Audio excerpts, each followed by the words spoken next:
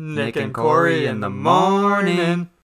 Good morning. Welcome to episode 34 of the Nick and Corey in the Morning podcast. Here with me, as always, is Corey. Yo. And then myself, Nick, who is called both a 19 and a 27-year-old today. I don't know if that's a good or a bad thing. I'm in the middle, so I guess I could go either way. Take the average. Yeah. Whatever. We're here to talk about Pulp Fiction. My first watch. You want to say anything, Corey? You got a look in your eye. You got a little twinkle. Do I? It could be just the lighting. That's exactly what it is. Well, Pulp Fiction is definitely a movie that I've been dying to talk about. It's one of my favorites for a long time for many reasons. But I was very surprised to hear that you have not seen it yet. So it was something that I was kind of nagging on, or I would talk about a lot. And it was in the hopes that we'd watch it soon. So I'm glad that we finally got around to it. Yeah. So with Pulp Fiction, I had seen the scene, no spoilers here, but the scene in the apartment with Samuel L. Jackson and John Travolta. Mm-hmm. I've probably seen that like 30 times. And that was it. That's all I had ever seen from the movie. And me and Max had sat down maybe 3 months ago now, if I'm being honest. And we watched 2 months ago now. I think, I don't know. When we did trivia at WOB for the first time, I think is when we did this. Okay. We had watched the first hour of Pulp Fiction, but then we had to go.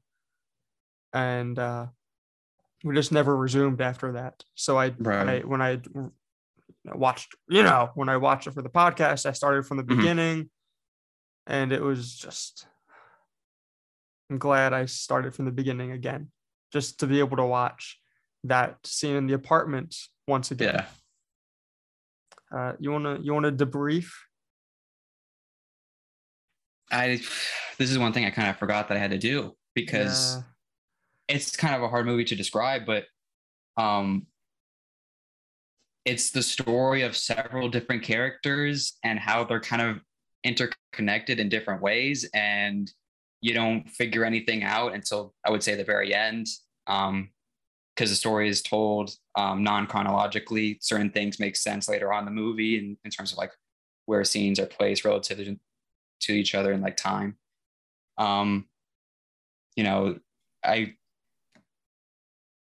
I don't know how I could phrase this other than saying like who characters are. So like we got John Travolta and Samuel Jackson. We talked about already. They're two hitmen for Ving Rhames' character.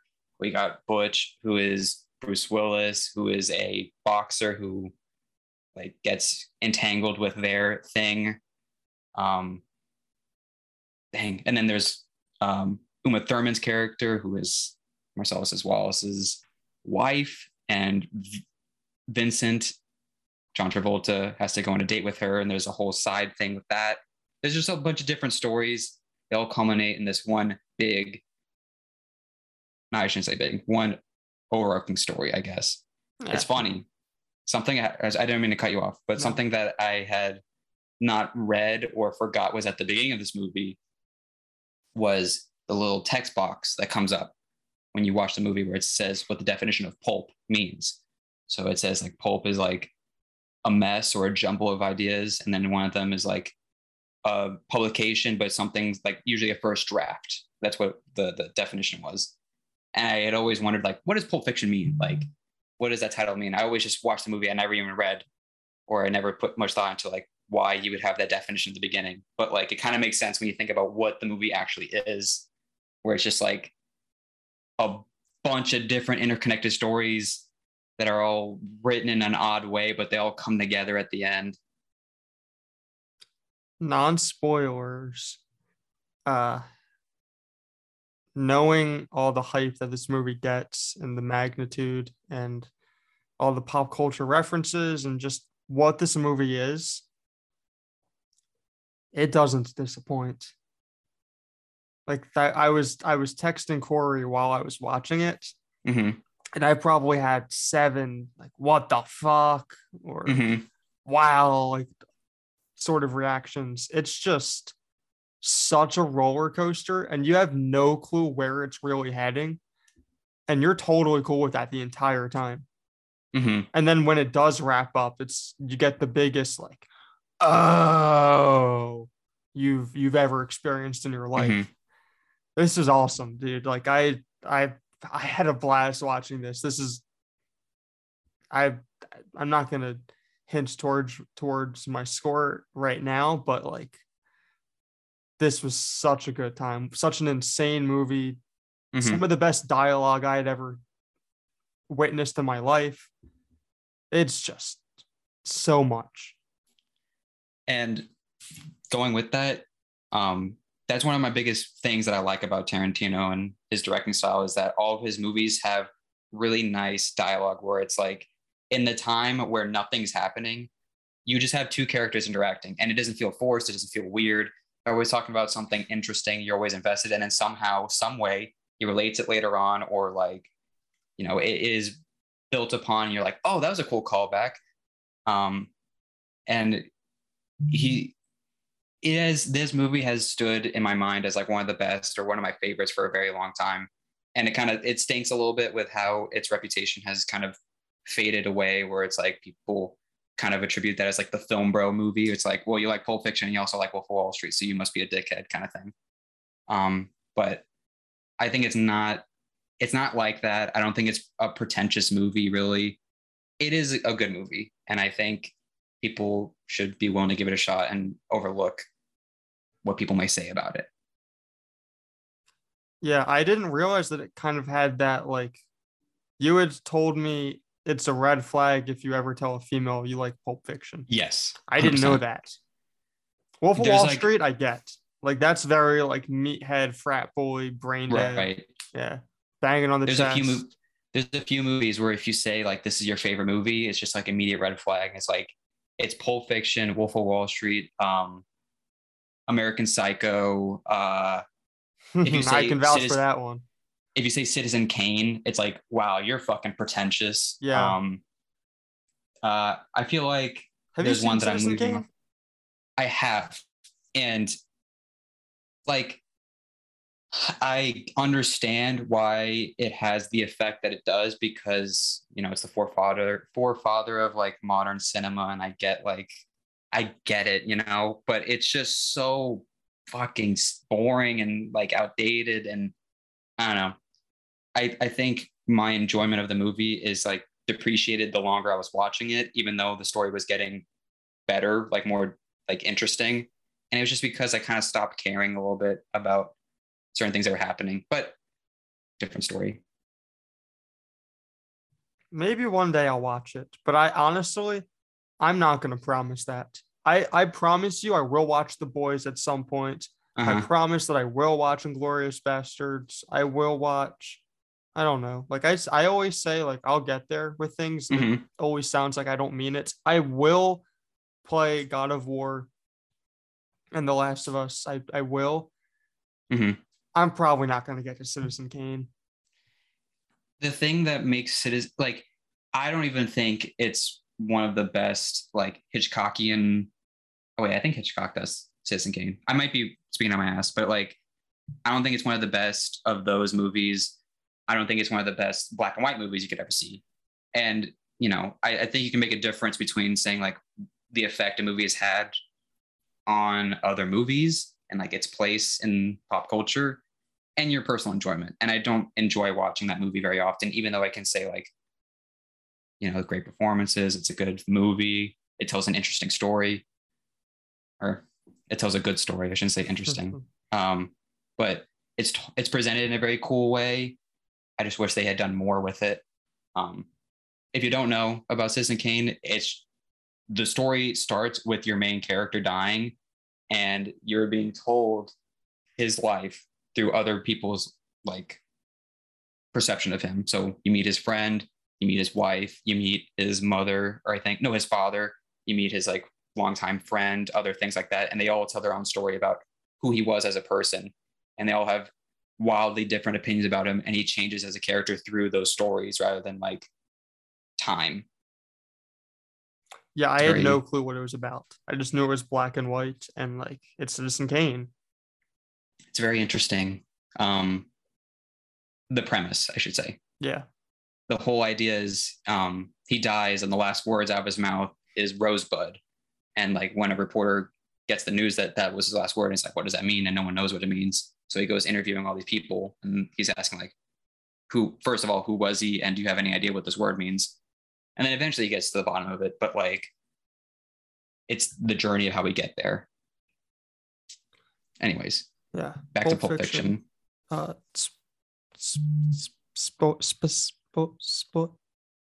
Spoiler alert. Spoiler stamp. Spoiler alert. One of my favorite things about Pulp Fiction, and it's also one of my favorite things about The Big Lebowski, there are just so many things you can quote from this movie that are just hilarious. Like, I can't tell you the amount of times I've quoted like just the whole interaction with Vincent and Jules, where it's just like, what do they call a quarter pounder and cheese in Europe? Well, they don't got the metric, they don't got the metric system, so they don't even know what a fuck a quarter pounder is. They call it a Royale with cheese, and it's like this cool interaction that gets used later on. There's one of my personal favorite lines, and it's one that me and my dad quote a lot.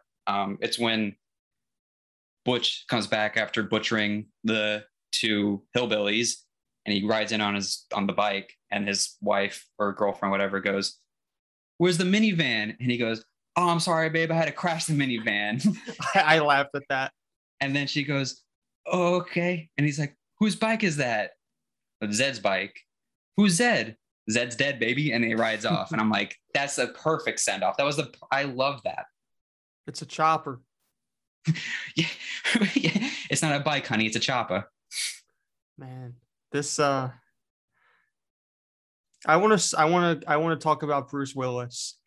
Okay, let's go there. Bruce Willis in this movie talks to himself a good bit, and had a few one-liners like right before he killed some people, or right after. And I just got some serious John McClane vibes. And I got a little chill, man. Just hearing him talk to himself, I just felt like I was back in Die Hard. I don't think I ever want to hear Bruce Willis talk to somebody else. That I only want to hear him talk to himself, just because of what it does to me. He's an interesting actor. He's a person who I felt has like fallen off as of late, and all respect, because he can't act anymore just because of his medical issues, whatnot. But like this era of Bruce Willis, it's like you can't find a better like actiony star. I think it's just like that's how you imagine an action hero being, a really tough, grizzled guy. There's a scene where we were talking, or like you were texting me about, when he was in the taxi. I think that's a really slept on scene, because you see a lot of his motivations as a character in that one scene, and people don't really talk about it very often, where he's just like, I didn't mean to kill the guy, talking about the guy he fought against. And he's just like, it was me or him, and I chose me, kind of thing. And, I'm looking out for my own interests. And it kind of shows, like, sets him up as a character later on in the series or in the movie. And it's a scene that I kind of like, because again, it's just two characters talk to each other and just having a powwow. Yeah. And there was one line I liked a lot too. He had said, "I didn't know he was dead until you told me." Yep. I think she was asking, like, what did it feel like to kill a man? Well, yeah. It's like, well, I didn't know, because I didn't know he was dead. We talked about this with Tom Cruise, and that he's kind of the perfect image of a movie star. I feel like that was probably Bruce Willis back in the day. 100%. Oh man, I think both of them are, and I think they both still are. They still hold that like larger than life persona. They get, let's put it this way: if there's a poster for a movie coming out, the first name on the poster is going to be Tom Cruise, Bruce Willis. Like, it's just those names. And I think he does a great job in this movie. It's kind of funny, because this was seen as a revitalization of a lot of actors, I should say. Specifically John Travolta. That he was coming hot off of like Grease, Saturday Night Fever, and he was kind of only seen as like this kind of party dude, and he wanted to break that typecast, and he hadn't been cast in something for a very long time until this point. And he got this role, and people fucking loved it. You know, it's just like a complete reimagining of who he is. He was nominated for an Oscar for this movie. I love so many of the characters in this movie. I like Butch. I like Vincent. I like Jules. I like Marcellus Wallace. I like the Wolf. I love any sort of character in the movie for the most part. There's not a single character that I dislike. And I think he does an excellent job as Vincent. I liked him a lot. He wasn't my favorite, and he wasn't my second favorite, and he wasn't my third favorite. And I don't think that's anything against him. I think that's just how incredible this cast was. Mm-hmm. Really quickly, I want to run through all the Oscars it was nominated for, but did not win. Okay. Best Picture. Mm-hmm. Best Director in Quentin Tarantino. Right. Best Actor, John Travolta. So I guess he's the lead. I would say he's the lead. Best Supporting Actor, Samuel L. Jackson. How interesting. Yeah. Best Supporting Actress, Uma Thurman. Mm-hmm. Sam should have won. The thing with Samuel Jackson and his character in the movie is it's another case of the side character completely taking over, where it's like, I do think Vincent has more screen time. You know, anytime Jules is in frame, it's with Vincent, and he's definitely like the definition of a supporting actor. But God, like nothing beats the first scene of the movie, or second scene, I should say, where he just like, and you'll know my name is the Lord when I strike my hand upon thee, and then he blows him away. And it's like that whole sequence with when they're at their apartment is just amazing. And like, it really goes to show like what you can do with a competent, well-written story, I think. Real quick, I want to jump back to that. If you were to guess what movie beat it out for Best Picture, what would you guess? 1995 awards. For Best Picture? Yeah. 1995. Yeah. I'm not shocked.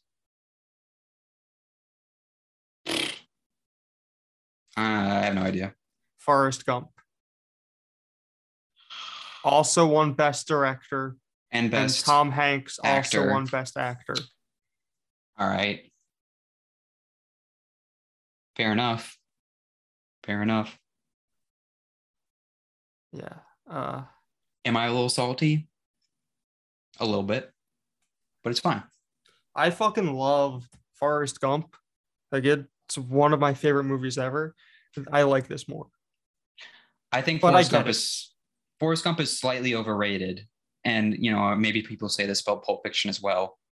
But, like, it's great. Don't get me wrong. Like, I enjoyed watching it. But at the same time, it's like, I don't know. Me personally. The running thing is goofy, but, like. Yeah, there's just, like, a lot of things. I know, like, this is kind of like a side tangent. But, like, that movie couldn't be made now. And I don't think Pulp Fiction could have been made now. At least not unless it was edited. Yeah. Like, differently written. But like the whole premise is that Tom Hanks is pretending, and I know that's what acting is, to pretend, but he's pretending to be someone with a mental disorder. And it's like, okay, at what point is this a little tone deaf? But hey. Yeah. You could say the same thing with Rain Man as well, though. True. There's a lot of movies like that. And I'm not trying to give excuses or whatnot, but just interesting to think about. It's another one of my favorite movies. Not quite as high as Pulp and Forrest Gump, but I love me Rain Man. It's pretty cool. Yeah. Dustin Hoffman. Yeah. It was my favorite Tom Cruise movie until recently. Right. Right. What do you think about the way the movie was presented? Like we talked about it earlier about how it's presented non-chronologically, where it's just like certain things happen and you get it later. What do you think about that? Because I remember the first time I'd watched it, I didn't really fully understand that certain things were connected because I had watched it when I was kind of young. But after like knowing what had happened already, And like I got older and I was like, oh, it's not presented chronologically. It's like that happened earlier, that happens later. What do you think about that? So the first season of The Witcher show on Netflix, go check it out. I highly recommend. I haven't watched season 2, but Me neither. I will. I won't. Also does this. Did you say you won't? I won't, just because there's so many other shows and I'm not a big TV person really. Like That's fair. I'm kind of a little done on like the formula of we'll make a 6-episode season and each episode's an hour long. I'm just like, can you just go back to a normal 30-minute to 45? Like just something about that extra 15 minutes on an episode is enough for me to be like, all right, this is an investment. See, there are a lot of those shows that I want to watch, but I don't want to sit down and put the time in for it. So I watch a lot of like sitcoms that I can just throw on in the background and like look up from my computer or whatever I'm doing, and like, you know, catch Kramer burst through the door, and I'll chuckle a little bit and then back to what I'm doing. That's why I'm such a big Community guy. The Office, How I Met Your Mother, like they're easy to just throw on in the background. Yeah. You don't need to be paying 1000% attention. Of course, I've watched all those shows so many times over, so like I digest every inch of them. Morsel. Yeah. Like there are some episodes of Community I could just recite the entire episode to you, but that's neither here nor there. And I thought that was something really cool with Witcher. You don't know that until towards the end. Like I remember, so I'd watched the show with my dad, and once we figured it out, it was like, oh, that's awesome. Right. And that's exactly how I felt watching this too, which came clear once they had cut back to Jules and John Travolta's character, Vincent Vega, back into the apartment. And then I was like, oh, okay, we're now jumping back. Everything's not happening in order. And I like that. I think it's a very, very creative thing you can do. And I think it works really well here. However, I do think this could go very poorly if not executed properly. Like I love the idea of it where like not everything happens in order. It's such a unique way of telling a story. And especially how it did in Pulp Fiction too, where the first scene and the last scene are the same scenes. Yep. But I think you could easily mess that up. But 100%. Pulp Fiction didn't. They also did a really good job. I had watched something afterwards on it. A minor detail in Pulp Fiction. In the opening scene, before they stand up and start pointing the guns and like saying this is a robbery and whatnot, you see Vincent in the background walking to the bathroom. And I think that's awesome. It adds continuity. Like exactly. You realize that those scenes are very much so connected, and you're kind of just seeing it from a different perspective. Before you were seeing from the robber's perspective.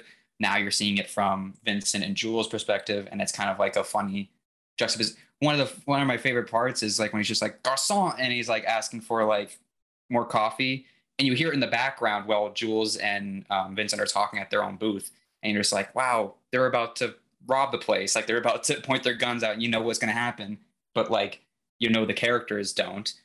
I love the way the movie's presented. It makes it very interesting. Something that's really cool is they focus on the mini story first. Like they focus on what's immediate. Like we get a Vincent and Mia story. We get a Butch and like Vincent story, I guess. You know, we get all these different stories from like the characters first, and then we see that everything is connected. Like we understand that Butch made a deal with Ving Rhames, and it's like, I'm gonna like take a dive in the fifth, is what he says, and then like he doesn't do that, and he's on the run, and that makes sense for like why Vincent is sent to go kill him, and then like it causes this like constant story to unfold, and you're constantly thinking like, oh, this is a bigger thing, and it has such a nice ending, in my opinion. Yeah, I agree. I just really like how everyone gets their own little story, their own little arc in such a nice way. Like honestly, there are like 7 different main characters to this movie. Oh yeah. And I think that's really cool. That's when I said, I guess, like John Travolta is the main character, Vincent Vega. Mm-hmm. Like he probably gets the most screen time, but Mm-hmm. you could tell someone that, like, you could say that Butch is the main character, and it's like, all right, Yeah. yeah, like that kind of makes sense. Or like you could say Samuel L. Jackson's the main Mm-hmm. character. It's like, all right, I can see it. Like he has the biggest like character moment in the movie. Samuel Jackson's character is so interesting to me because he is the most thought-provoking. He's always the one asking the questions, and it's everyone else trying to answer them, or like he's kind of like the thinking character. He's always constantly thinking about stuff, and it's cool to hear. Like, I mean, it sets up that really funny thing with Marvin where it's just like, well, you got to have an opinion, and he just blows his brains out, and it's like, it's just a funny thing, and it's all stemming from how Samuel Jackson asked, like, well, that had to have been divine intervention, like just wondering what life is about, like whether or not he should give up the hitman game. And he should have, because if Vincent had 2, he'd still be alive. Yeah. Why didn't, so the guy that greets them at the bar, I know Mm-hmm. like you can't answer this for me, and that's fine. Mm-hmm. There's not supposed to be an answer for this. The guy that greets them at the bar is then Paul. with Vincent when they're at the boxing match or whatever. Mm-hmm. But then when they go to Butch's apartment, Mm-hmm. his partner's not with him. And like, for what? I think he might be in the car, like waiting. It could be like a getaway kind of thing. Gotcha. They were just casing the place because it looked like it was empty. Right. And I think they already knew that he had like probably skipped town at this point, and they were just there for a second. Vincent had to use the bathroom, so he's like, I'll be out there in a second. That's how I like to imagine it. Why he's by himself. That scene too is very funny, just dying on the shitter, man. Last shit he ever took. Dude, he heard the Pop-Tarts come out of the toaster, and he's just I wanted to bring that up. Fuck, I'm hungry. Opens the door, gets blown away, and it's just like, it's funny too, because you don't realize how many things get set up early on. Like Vincent and Butch's characters, the first time they meet, like in the movie and chronologically, Vincent is just dogging on him. He's pissed off that he has to go do this date with Mia, and you're like, he's like nervous about it, and then Butch stands next to him, and the whole time he's eyeballing him, Butch goes, "What you staring at?" And then he goes, "I'm not staring at nothing, Paluco," which is like it means like a like clumsy boxer. It means incompetent boxer. And he's like, "What'd you call me?" He's like, "You know what I called you, Punchy." And he just like keeps like dogging on him, and it sets up this kind of like almost revenge arc where he just gets to blow him away. Yeah. Yeah, that little banter added some weight to their relationship, or rivalry, whatever you want to call it. Mm-hmm. Can we talk about the Big Kahuna burgers and all that?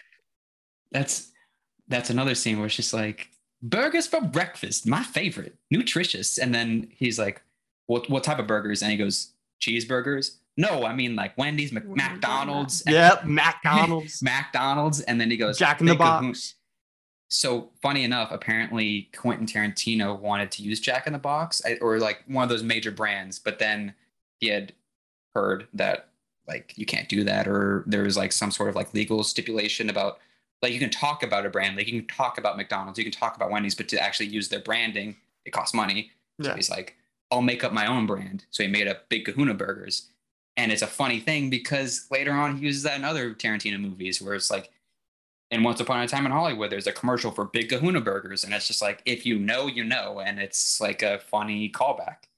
For our big 3, I almost suggested top 3 Kahuna burgers. And it was just going to be big, large, and I didn't have a third one quite yet. Mm-hmm. But they were just going to be different sizes, and big was going to be number 1. Yeah. But I figured there wasn't enough range with that. Right. Another thing that I think is funny, like maybe it's not caught on your first watch, but something that I've grown to find funny in that scene is like when Samuel Jackson goes like, "You mind if I wash this down with some of your drink?" And he's like, "I'm parched." Some of your delicious beverage, I think. Some of your, and then he goes, "Sure, go for it. It's a Sprite." And then he like, until it's empty. He drinks the whole fucking thing. He drinks the rest of it.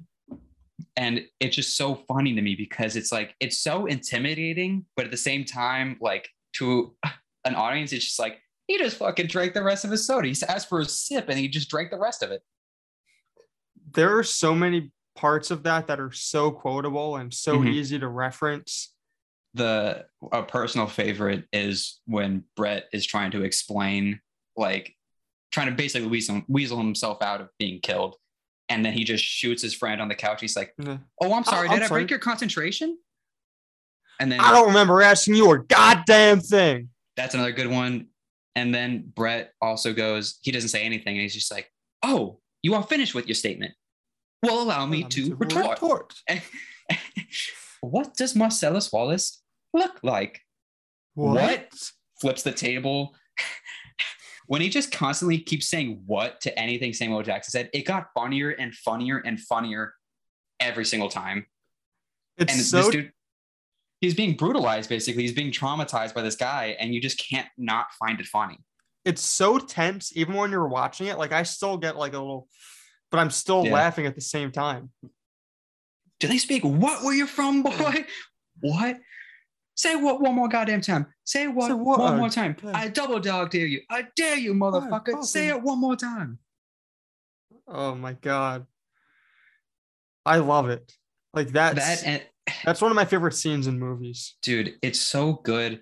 And then even later on, when they cut back to it in the movie, and then the dude is hiding in the bathroom, and he literally has a hand cannon, like he has a Magnum.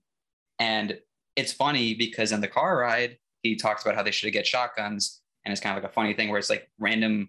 They talk about how like random people just have like any weapon, or it's just like, no, it's Tim Roth and his girl. He's just like, people at gas stations, they have just Magnums and they want to be heroes. And that's like one of the things. That's why they rob the restaurant. And then later on, you see this guy with the hand cannon Magnum, and he's like waiting. He's going to be a hero. He shoots him, then he misses every shot. Divine intervention moment, and then they blow him away. He kind of looked like Jerry Seinfeld. Very Jewish. Yeah, 100%. I wish you didn't say that. I mean, he looked like him. Come on. Yeah, he did. Oh, sorry, I had to stretch. Oh, getting old. I turned 27 today. 27, 30 minutes. Oh. Yeah. I think a lot of the creative decisions are really cool too. Like we already talked about the dialogue and how it's so like on point, but like even visual gags and stuff like that. Like one that I think is really funny is when Mia and John Travolta goes to Jack Rattle Slims or whatever the hell that place is called. And she's like, come on, man, don't be a, and then she draws a square in the sky, but you see like the dashed lines of her fingers as she's making it. It's like funny little gimmicky things, like things like that I think are really cool. The next thing I wanted to bring up was that scene, actually, that entire sequence. Mm-hmm. I loved when they go to that diner or that burger It's joint. awesome. I love it so much. That's like $6 for a milkshake. I love that type of restaurant. Like I love that vibe. Yeah. I love that like old school 50s. Yep. Yeah, 50s themed style. I Sit love in the it. car. Yeah. They go to the their server or their hostess, and he's just like, Buddy Holly. Which one? Huh? Buddy Holly. Yeah, he goes, you want a table or you want a car? And then it's like instead of a booth, they use cars or whatever. Yeah. And then I think it's Mia who calls another server Marilyn Monroe, and he goes like, no, that's not Marilyn Monroe, that's Marilyn Monroe. And then he points to another server, and it's very funny how he's so in the know, like he knows all these singers. Mm-hmm. He's up to date. He comes back from Mia comes back from the bathroom, and then he goes, yeah, Buddy Holly isn't the best server, is he? And like there's a joke about that. In my head, I thought they were going to go back there at some point, because I remember somebody saying to me, Pulp Fiction is the movie about dancing at a restaurant while eating burgers and drinking milkshakes. So I thought like at the end of the day, they go back to it. But it's just like, that's one part of it. I would say besides the Jules and Vincent scene in the beginning, that's the most iconic scene of the movie, is like them at that restaurant and then the dance sequence where they get first place or whatever. Yeah. It is very well regarded. It's something that's been very quoted. It was enough to get her nominated. She's in that one part of the movie and it got her a nomination. Well, she's also in, like, you know, when they go back to the house and stuff, and then she's ODing, and then they take her to the drug dealer's house. That story takes up a lot of time, but in the grand scheme of the whole movie, it's not a lot of time. Yeah, that's actually a really good way to put it. Can we talk? Oh, sorry. Go for it. No, go for you it. go. You go. Well, what were we going to bring up? I wasn't going to bring up. I was just having my Tourette's outburst.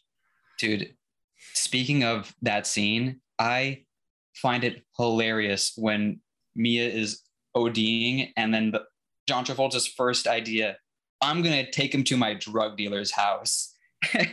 And he's calling him on the way. And he's like, don't bring her here. Don't bring her here. Don't bring her here. And then he does, and he crashes his Malibu into the garage. And he's just like, and then they had a discussion earlier about how someone keyed his Malibu. And it's just like, it's funny how he just wrecked his own car. Yeah, I feel like he didn't need to do that, but I also feel like he probably wasn't in the most calm state. I also know he's a movie character. So dude, I thought it was that's there's so many moments in the movie where I just find it really funny. And that's one of them where he's just like, the bitch is dying on me, man. He's like, well, don't bring her here. I don't have to deal with the feds. And he's like, wait, are you wrong number? And then he hangs up. The adrenaline shot scene of her just like eyes wide open. She has the needle sticking out of her still, and she's like awake but not awake. That was so tense. That whole sequence from when she first keels over to when she finally gets stabbed with the adrenaline shot had me nervous. And when Max and I had watched it a couple months ago, we watched up to the point where she ODs and falls, and then that's it. So you don't get to see the other half, like the rest of that scene. Yeah. So for 3 months, I just had to wonder, does she die? Does she survive? Yeah. That's crazy. Talk about a cliffhanger, man. Right. I want to bring up possibly the most iconic part of this movie in such an obscure way. The briefcase. Okay. It's like the Pulp Fiction thing. And like, it's nothing. They never tell you. It's funny because it's just not important. Yeah. Like, and I think that's a great thing that he does writing and directing this movie, is that like, he also understands that not every single little thing has to be explained, elaborated, because all you have to know is that Vincent and Jules wants this thing, and it's important enough to where, one, Ving Rhames' character wants these guys dead because of what they did to try and screw him out of like the briefcase, and two, it's really important to him, like they need it back, and like so much so that like Jules would rather die than give it to Tim Roth's character when at the diner. Yeah, like it has that that level of magnitude to it. The way that so first off, the combination is 666, which rock on. I noticed that. But when Vincent opens it, you just see a flash of yellow light hit his face, and he's like dazed. And he's like, "Oh, we got it!" And you're just like left to wonder what could it be, and it's the mystery that never gets answered. Yeah, and it never will, and that's the awesome part. Like, you're just left to wonder. Quentin Tarantino probably has no clue what. Like, he probably never had an idea for it. He's like, and even if like, he did, there's gonna be a briefcase. There's gonna be a briefcase, and someone's like, "All right, what's in the briefcase?" It's like, who gives a fuck? Even if he did, he wouldn't tell us. No, fuck no. Absolutely not. No way. He's like a better J.J. Abrams, where it's just like the mystery box, but you're actually keeping it a mystery the whole time rather than telling people what it is. Yeah. That's a reference I understand. Do you actually? Lost? So J.J. Abrams, he is he's starting to become a director that I'm not a big fan of because he takes shortcuts in writing a lot. And one of the things that he's given like a TED talk about is this idea of the movie box theory, where it's like, a mystery box theory, where it's like the whole story is based around a MacGuffin or like a mystery. And it's meant so that like the audience is trying to solve it along with the characters. But in so doing, that's the point of the movie. And if you solve what the mystery is, then you get nothing out of the movie. So it's constantly the idea of like you keep adding to the mystery without it getting boring and just not giving people like a satisfactory like unveiling of what the mystery is or like knowing what the answer is. And on paper, that sounds really cool. But in execution, he just does a lot of stupid things where it's like you kind of don't care about the mystery. It's not as interesting and you don't really care if there is or isn't a reveal. It's like Schrodinger's box. It's like you don't care if the cat's alive or dead. It's whatever. Okay.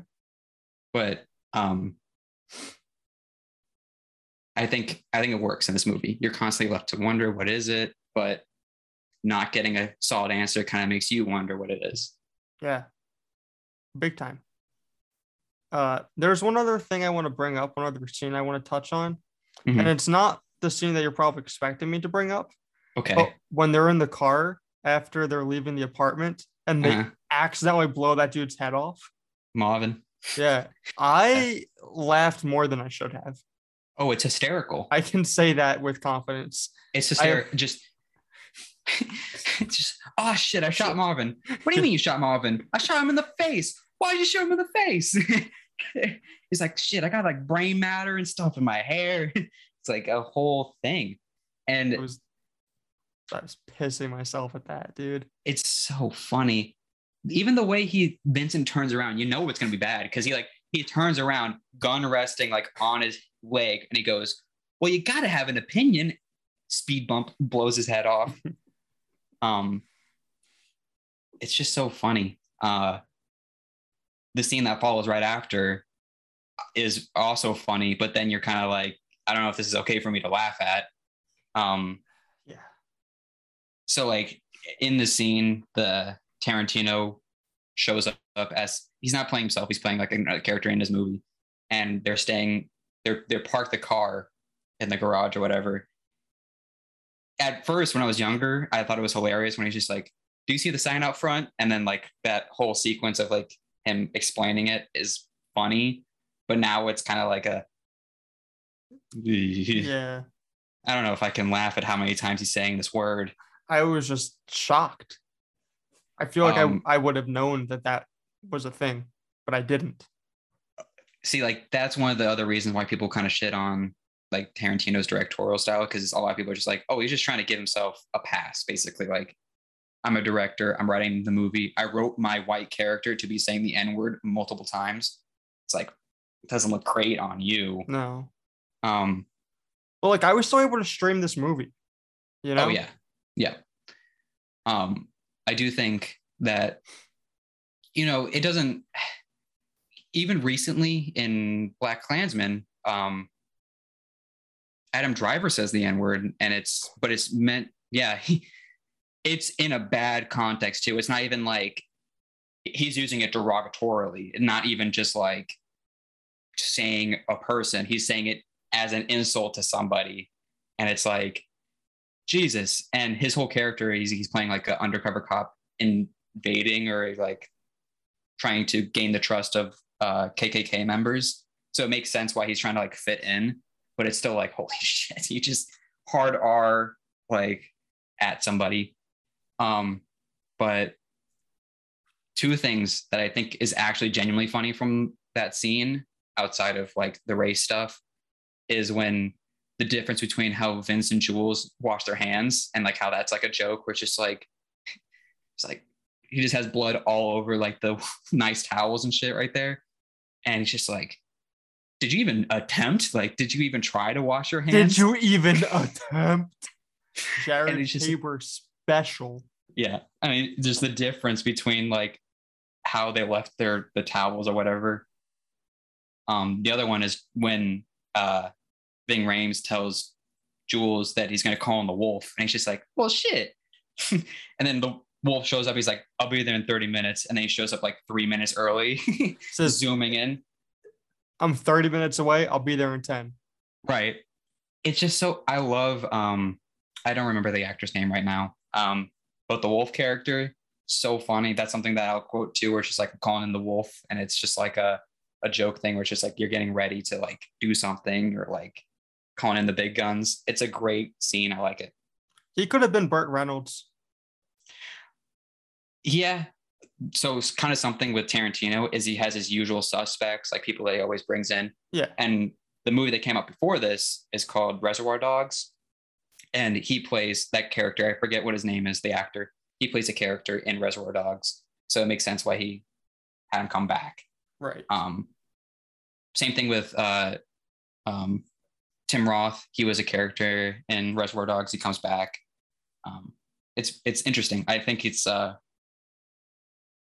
I don't know. I like all the characters, even the dumb ones, even the side characters. They're all so funny to me. So I have a question about one of the side characters, actually, that I'm hoping you can maybe explain to me better. Mm-hmm. The Gimp. Yes. What was the purpose of the Gimp? Just a random weird dude. Like, I don't know how else. It made it for a funny scene because he couldn't scream to get the other guy's attention while being destroyed by Butch.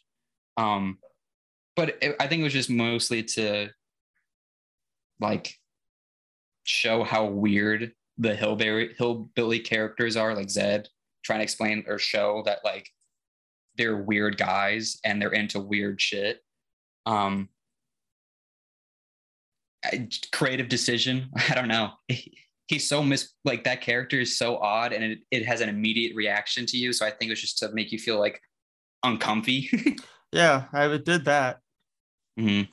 Just like what that whole scene.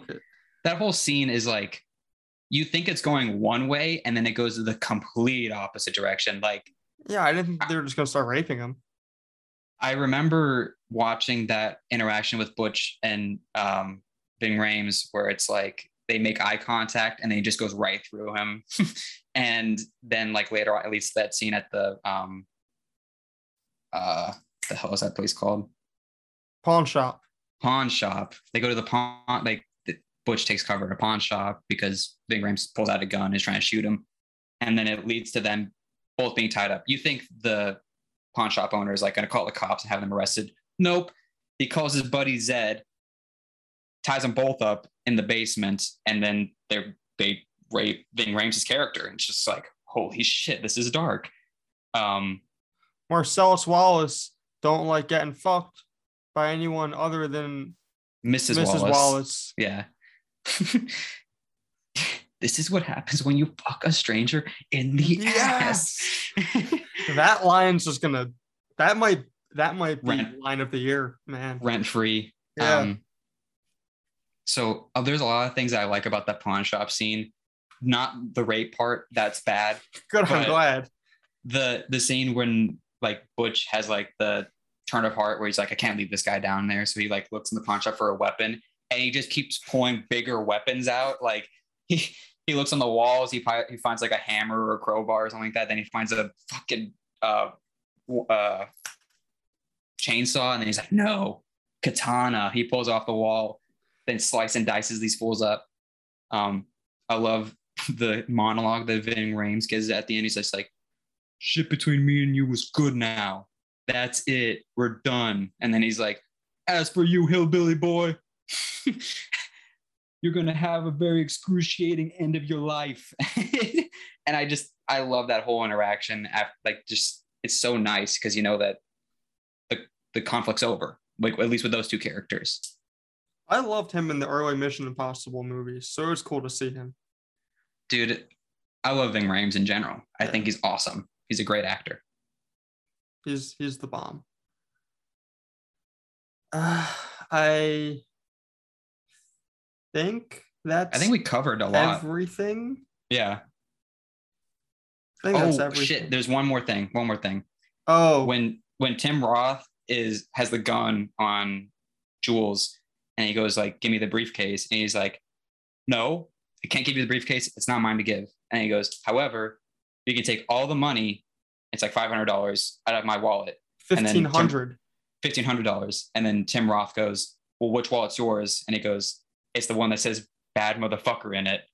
And it's just like, okay. And then sure enough, he grabs a wallet and it has like a leather embroidered badass motherfucker in it. And then he pulls out all the money and then they just go their own way. They leave. He lets them leave with everyone else's money though. Yeah. It is funny. It is funny that they have a scene early. Not his to take back. Right. Not his to take back. In the first scene, they go like, we can rob a restaurant. Who's going to be a hero? It's all like, you think a manager making minimum wage is going to try and stop us? And it's like, no. But then these two hitmen show up and sure enough, they're put the kibosh on everything. That was something, man.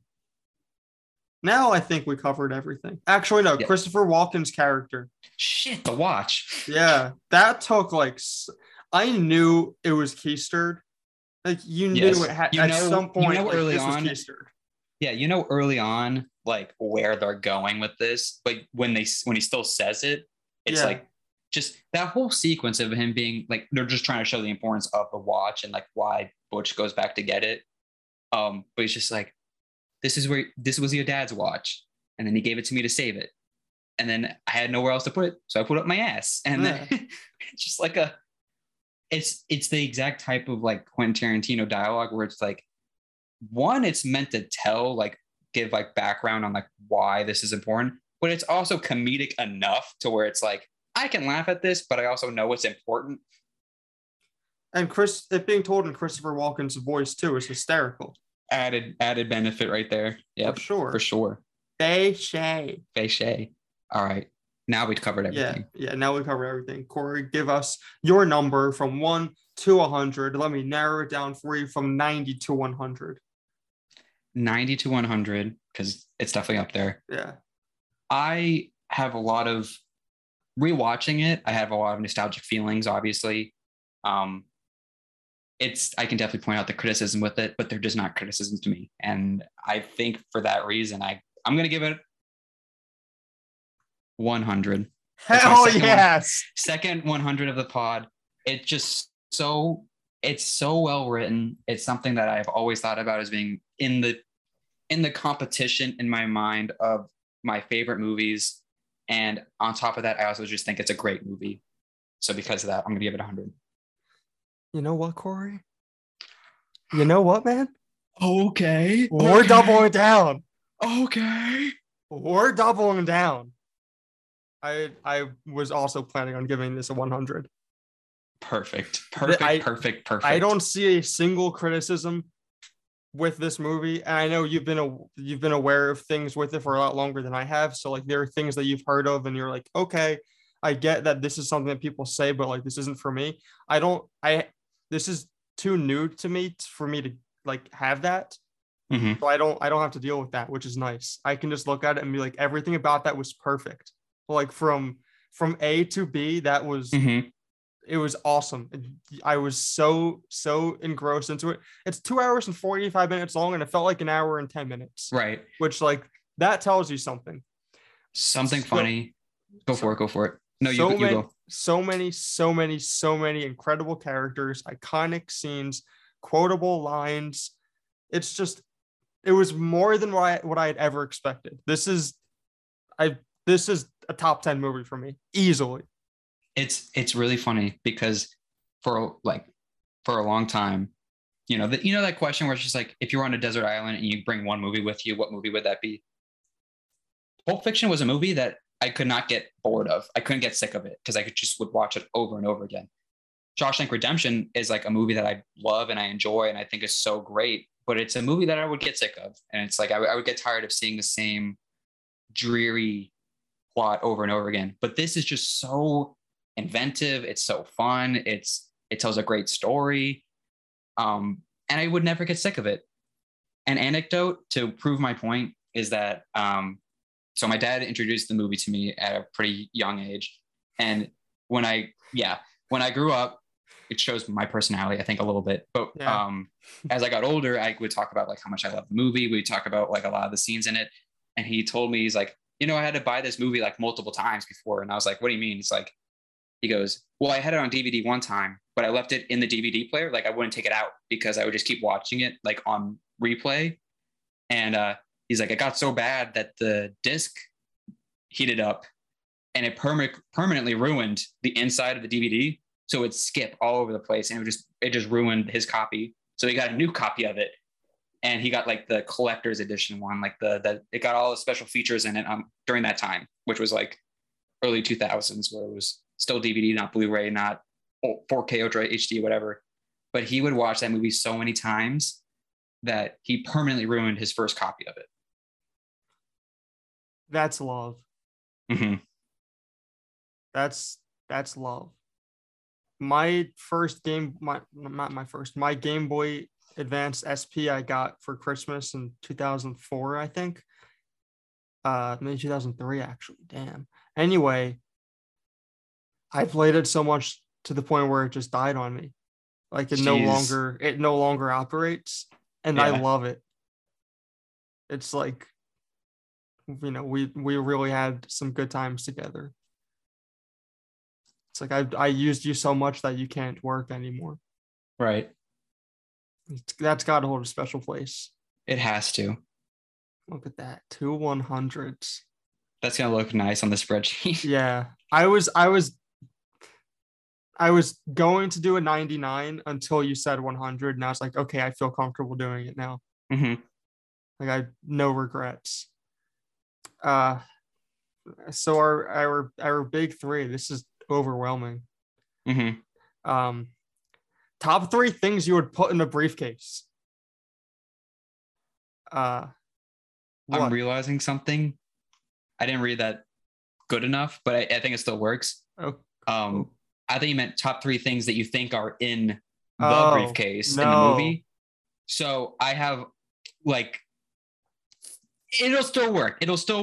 We can still roll with this, but it'll be kind of different because it's not necessarily what I personally would put in a briefcase. But I think it's funnier in the context. You just have to know that like I'm talking about like the movie briefcase, not like my personal briefcase. Okay. I apologize for the confusion. No worries. My number 3 would be my deck of Yu-Gi-Oh cards. And let's just go with like a dual disc in there as well. Just like my hero Seto Kaiba would carry around like all of his cards in his briefcase around Pegasus's Island. And he also had that other briefcase that just had 2 dual discs in it. He inspired me. I wanted a briefcase when I was a kid because I wanted to be like Seto. Carry my Blue Eyes White Dragon around in my briefcase. Yeah. Kaiba was that guy, He was that guy.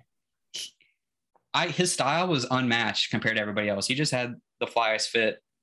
So my number 3, remember context, I'm thinking top 3 things that are in the briefcase in the movie. It's the fertility idol from the first Indiana Jones, the one that he steals from the rock that causes the boulder to fall down. I love that. And I was just like, what's a valuable thing that could be in the briefcase that's gold? And I went with that as my number 3. Okay. Real quick, I want to jump back to Pulp Fiction. It's just referenced in so many movies and TV shows, and I think that needs to be acknowledged. It's highly influential. Yeah. Like even like non-chronological storytelling, you didn't really see many people doing it that necessarily. So it's cool that it popularized it, and I like how it revitalized a lot of actors. I like what it did for those people's careers. I'm glad it got a lot of nominations out of it, even if it did lose to Forrest Gump. I just think it's a good movie. Yeah. Anyway, my number 2 is one of those tan folders full of papers with nothing on them. Like, I just want people to think that it's full of paperwork. You know the tan folders I'm talking about. It doesn't have 100%. Like actual slots. It's just, Yeah. Bifold. Like, but just blank papers in there. Just looks like, there's stuff in there. Mm-hmm. Actually, there was a substitute teacher at my high school. None of we had subs. None of us ever cared to learn any of their names.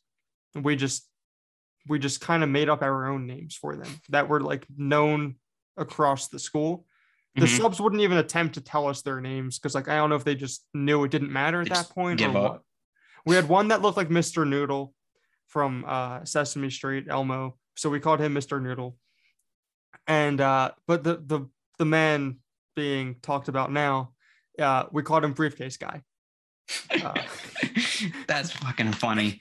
He would carry a briefcase, and in it he had like magazines and like hard candy, and that was it.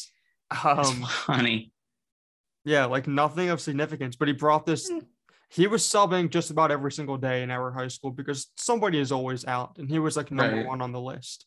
No one ever knew his name, but he would tell you about like the ice cream truck he owned, and when he was on like some like court show on TV because like he got hit by a car or something.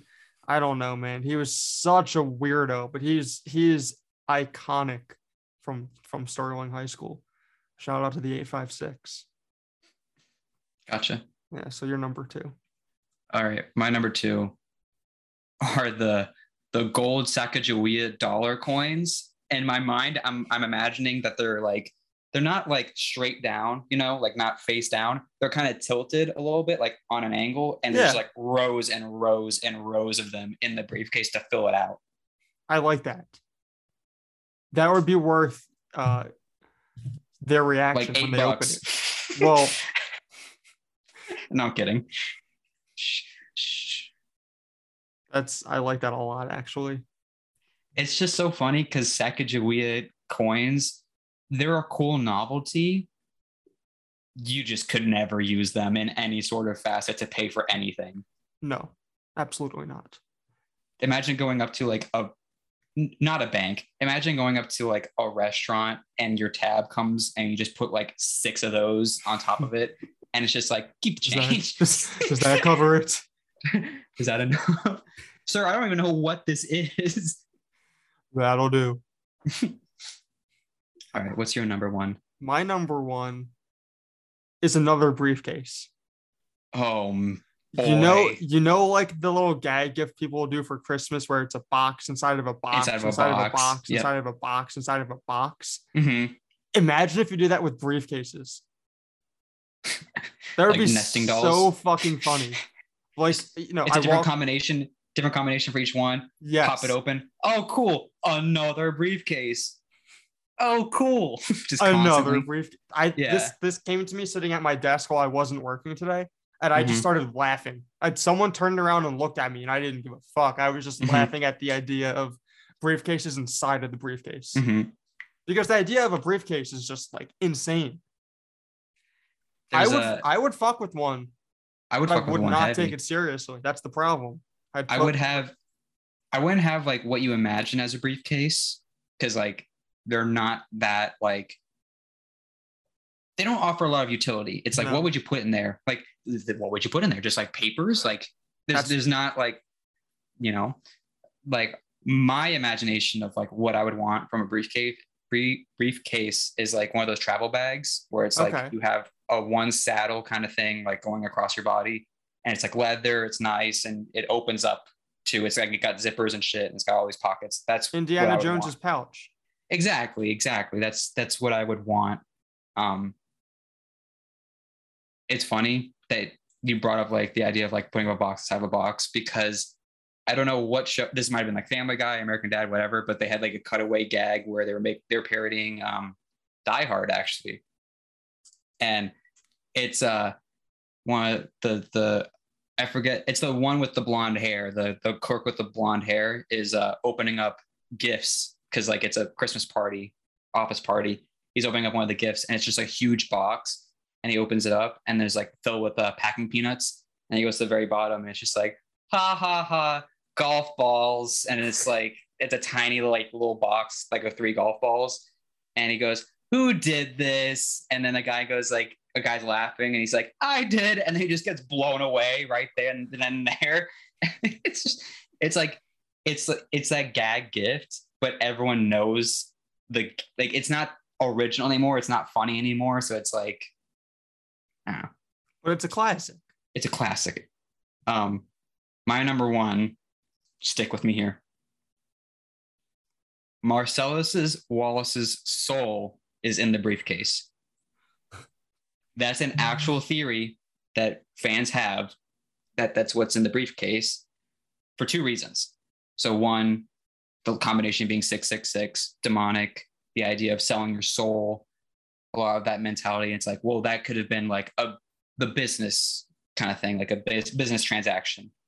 And Marcellus Wallace obviously wants it back. It's very important to him. And he wants it back. The other scene that leads fans to believe that might be like something is in the scene where Butch is talking to Marcellus Wallace. He has a Band-Aid on the back of his neck, and they don't explain it. It's not like it has to be explained, but it's a cool like little thing. It's like, well, how did that happen? And it's led fans to believe that, you know, it cost something. It hurt to get his soul taken out of his body, and so it left a wound behind. It's the only wound we see besides when he gets run over by a car and then like hurt that way. Raped. Right. Hit by a car, beat up.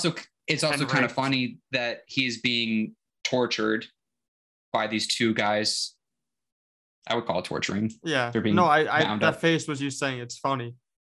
It's not funny. I'm just saying it's coincidental. I'm just saying, like, to add to the point about it's his soul. This bad thing happened because he didn't have it, or I guess at this point he had it, whatever. But I have loved that idea that it was his soul for a very long time, and I think it's very funny. It can't be, obviously, because that's a metaphysical thing that doesn't exist. But it was a cool like theory that fans have made. Yeah, that's interesting, and that goes to show too with like me just not being that exposed to Pulp Fiction culture, because I didn't know that. I didn't know that was a thing. So that's interesting. Yeah, it was funny. I was having it was like a guy who used to ride my bus, and we were talking about the movie, and I don't even remember his name now, but we were talking about the movie, and he was the guy who introduced the idea of that being like, I was really like, his what? Like, I had never even occurred to me that could be something. And then you read more about it and you like think about it. And it's just like, oh, well, I guess that kind of makes sense. Yeah, to a degree. To a degree, in the way that it's like a metaphysical thing that we've never seen before. So how could you like think about it like that? Yeah. I thought you were going to bring the Ark of the Covenant into that somehow. Oh, I mean, would have been funny if I did. I saw a theory that said that Nick Fury is actually just Jules. Oh, I love that idea. And that's why on his gravestone, Ezekiel, is it 23, 13? 13, yeah. Is on his gravestone. Yep.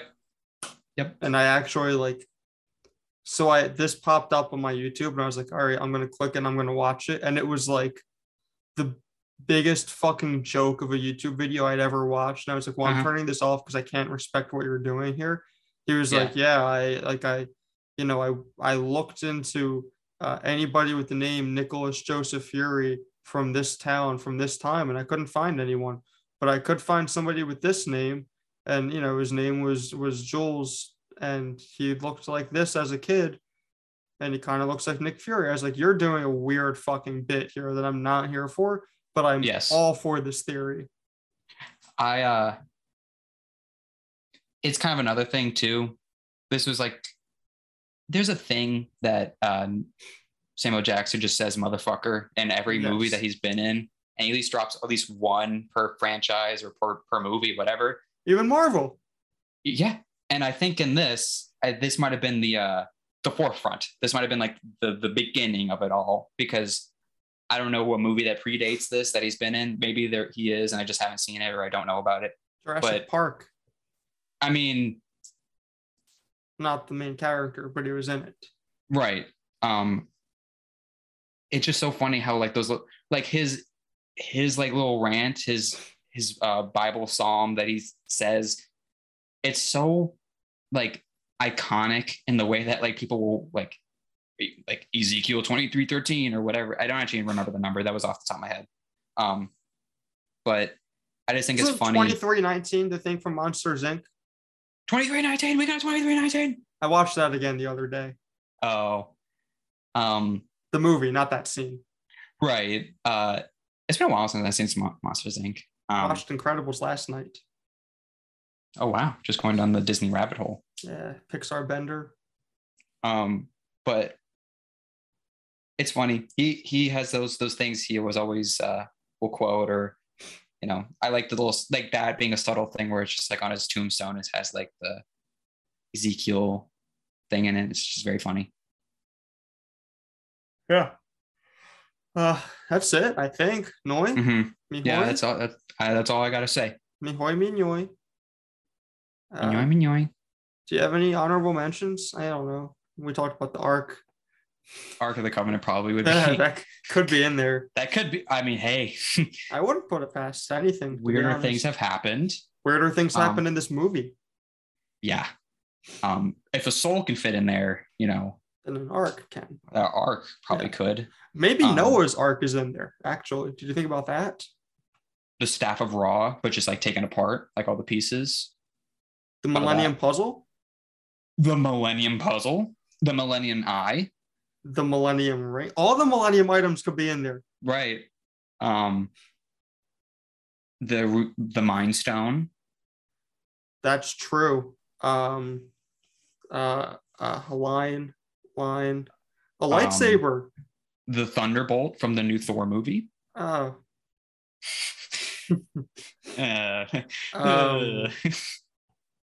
Man. A yellow lantern ring.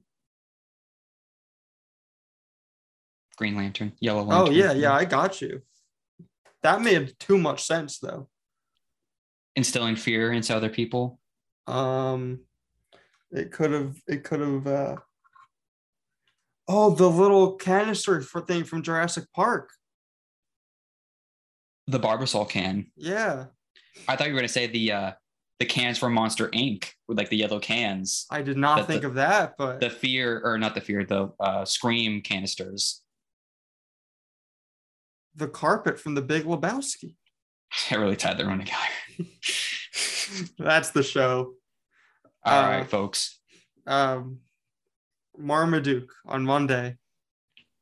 Have you watched it yet? No, but I will.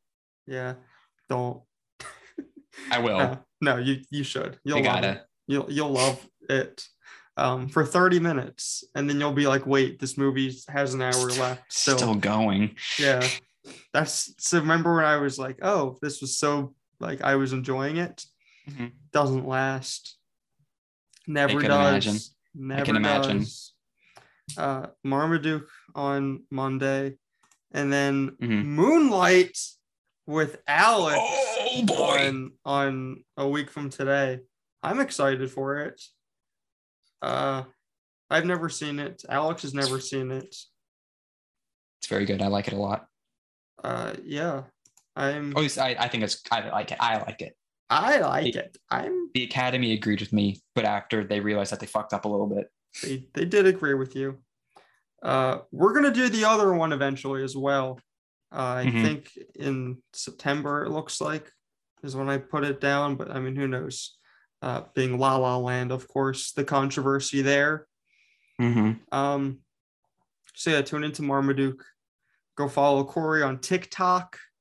Go follow us on Tumblr. OnlyFans. Yeah, Twitter. I thought about making a Twitter at work today because I don't work at work anymore because I have 8 days left. Fair enough. Just start firing off tweets about movies at work. Goof around. Yeah. Fuck around and find out. Yeah, fuck around and find out. Maybe if you look us up by the time this comes out, you'll find us on Twitter. Who knows? Yeah. You don't know me.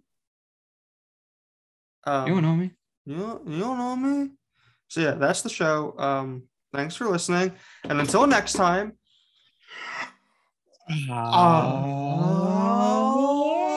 See you, man.